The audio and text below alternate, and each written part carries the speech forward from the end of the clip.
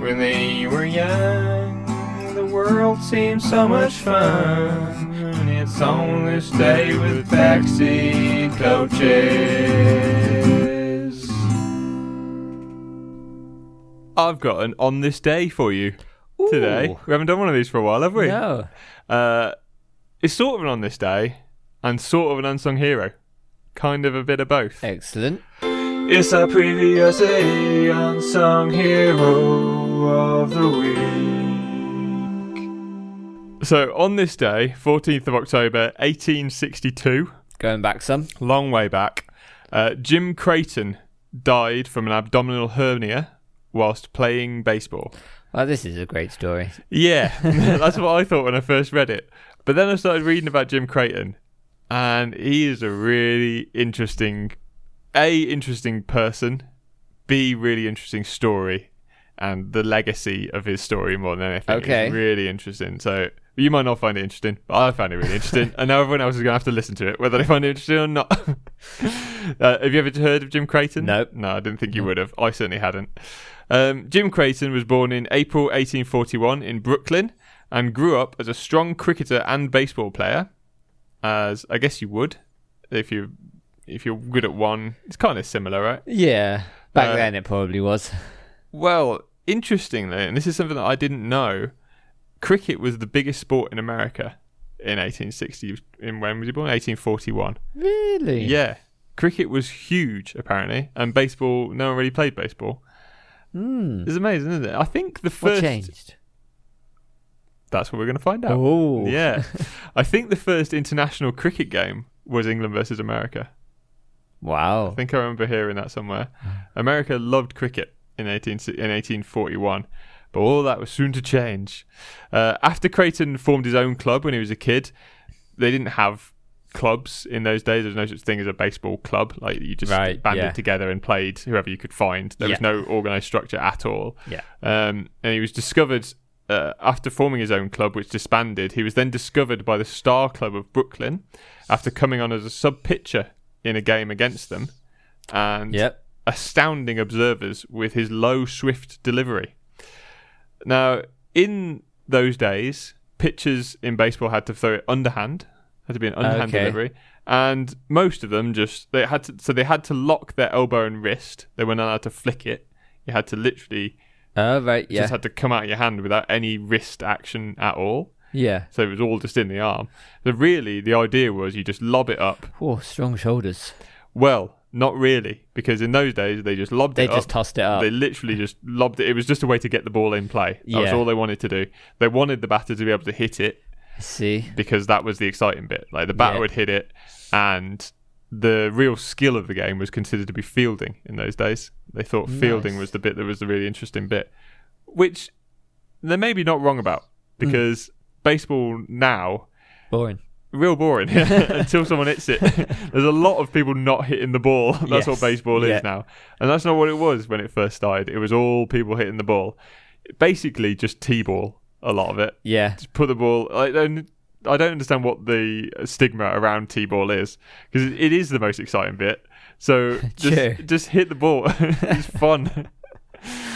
The rules were that they had to do it with a locked elbow and wrist, aiming to allow the batter to hit it easily. So Jim Creighton was the first player to add a great amount of speed to his delivery, as well as adding spin. Now, I don't know with how... With a locked wrist. Yeah, how did he manage to do it? So there was a lot of people saying, that's got to be illegal. It's clearly illegal. Yeah. But they watched him as closely as they could, and he wasn't moving his wrist, he wasn't moving his elbow. How he got spin on the ball, I have no idea. Because held it funny? Got to be fingers, yeah. You've got to be doing it something with your fingers, like releasing it slightly funny with your fingers. Yeah. He had what he called a dewdrop delivery. You can't say that. With a D, D-E-W.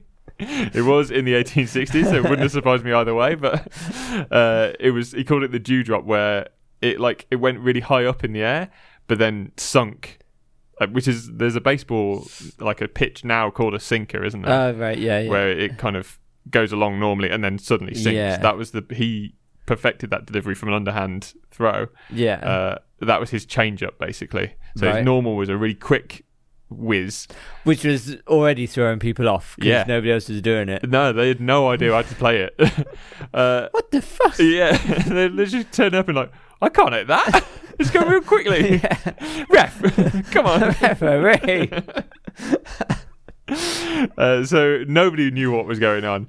And he then left the Star Club of Brooklyn to join Excelsior of Brooklyn, who are one of the highest profile teams in the world, I guess, in America. Wow, yeah, he's changed the sport, hasn't he?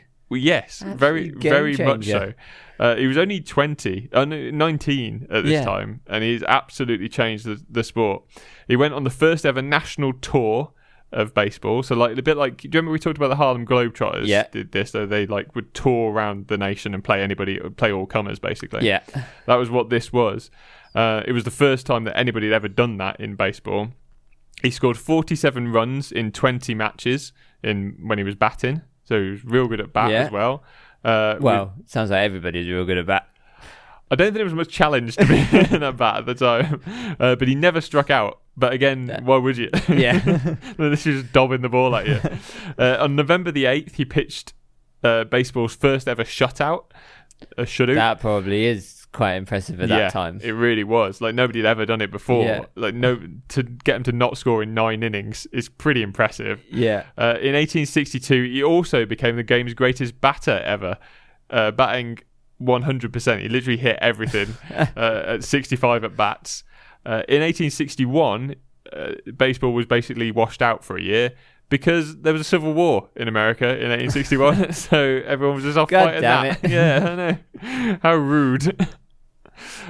He was also one of baseball's earliest professional players, and I put professional in inverted commas because he wasn't a professional player. They weren't allowed to be professional players. They had to be amateurs. But he was, in a very American way, they found a way to pay him. They basically gave him a job at the company, being like the secretary or whatever, having no responsibilities, but getting paid for it. Open professionalism did not begin until 1869, but there was a lot of this backdoor professionalism apparently in those days, which again, Wild West, isn't it, basically America in those days, so it kind of makes sense.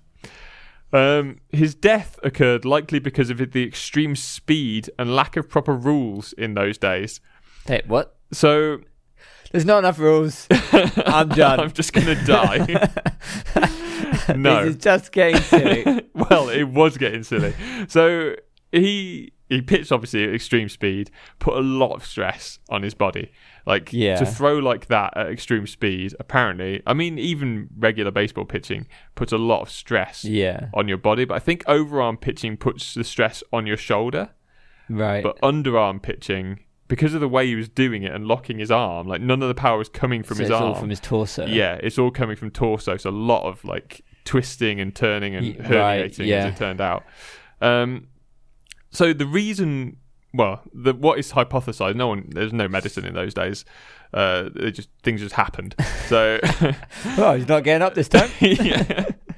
So the reason they think why he died is because batters just began not to play at his pitches. They would just leave it, and there was no rules against that, and nothing to stop them just leaving it and leaving it and leaving it until one was good enough that they felt they could hit it. So you couldn't get struck out? You could get struck out, but you only got struck out when you played at the ball. That's still true. You have to play and miss. Yeah. So if you left it, in those days, nothing happened. And the ball went back to the pitcher and he threw it again. So he would end up throwing over 300 pitches in every single match, generally, which is a lot. Yeah. That is a lot. I think pitchers now, how many pitches would a pitcher throw now? I don't think they throw more than like 10 or 15 in an innings, and they generally don't pitch the whole match. No, so they don't. You wouldn't throw much more than 100 pitches, I don't think, and even that would probably be a lot. And you're getting subbed out if you're throwing that many, probably. So 300 pitches a match when you have to throw it underarm and there's no, like your arm is taking none of this brunt, that's a lot. There is a myth that he died hitting a home run, but that was likely made up after the fact, and he probably just hit the ball. And then, the reason he died, he got a hernia somewhere in his body. Again, no medicine, so they don't really know where, but somewhere in his stomach. Yeah.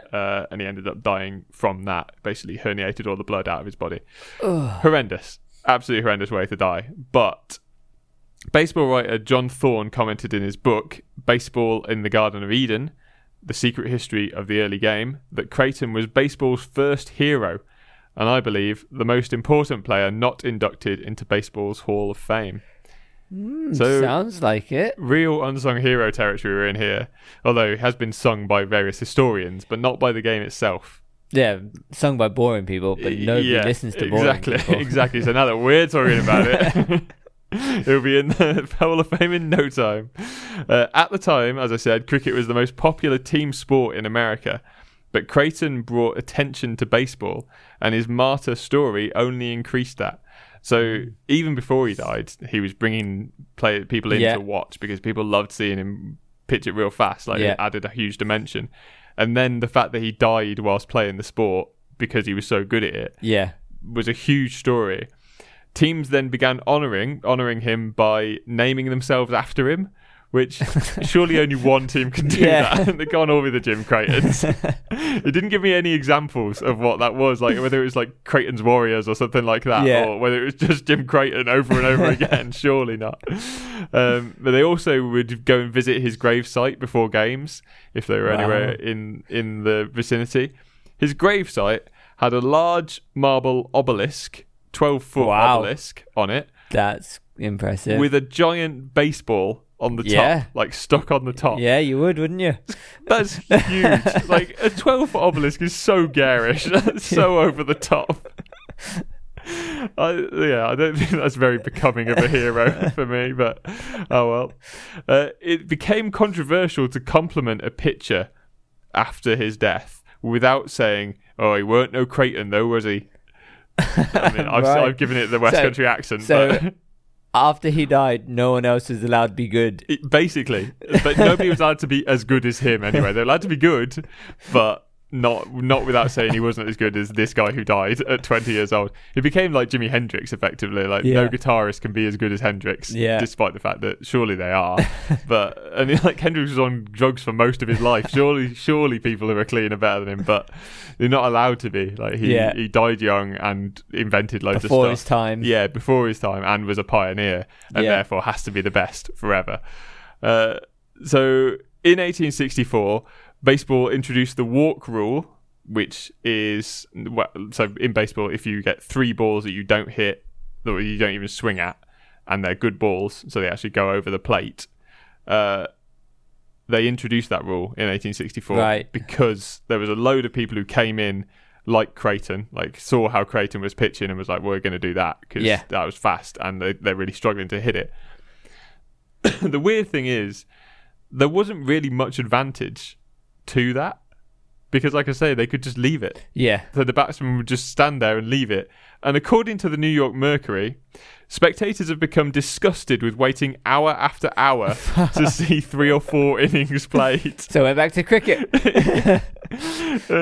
Because they wanted to show off what a bully swift pitcher we've got, which that's very old style writing in there. But bully.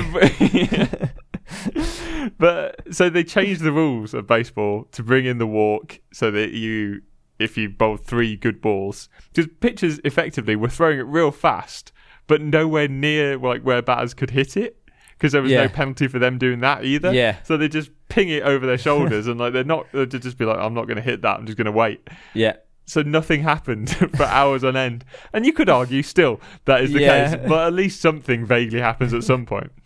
So baseball changed a lot because of Jim Creighton, but also without him, there is a good argument that baseball would never have become the sport of America, because without him coming in and bowling that way or pitching that way, nobody would have watched the sport. It was incredibly rubbish, really. Although, like, possibly interesting, but when you just dob the ball up, there's not that much skill to just being able to hit it wherever you want to. Not for, like, real players of the game. So they can just then hit it to a place and get onto first base, and that's all they really need to do. That's how baseball works. So you just, each one of you do that, hit it to an empty space, just slowly get around the bases real boringly.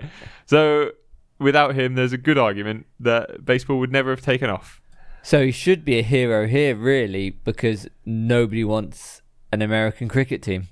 That's true. Yeah, cricket is far better for not having Americans involved. So he's good for everyone. Jim Creighton could be everyone's hero forever. There you go. But it's good to learn that, wasn't it? Yeah. You learn something new every day when you're not in lockdown still, which doesn't really work anymore. But I'm still going to sign off with it. So.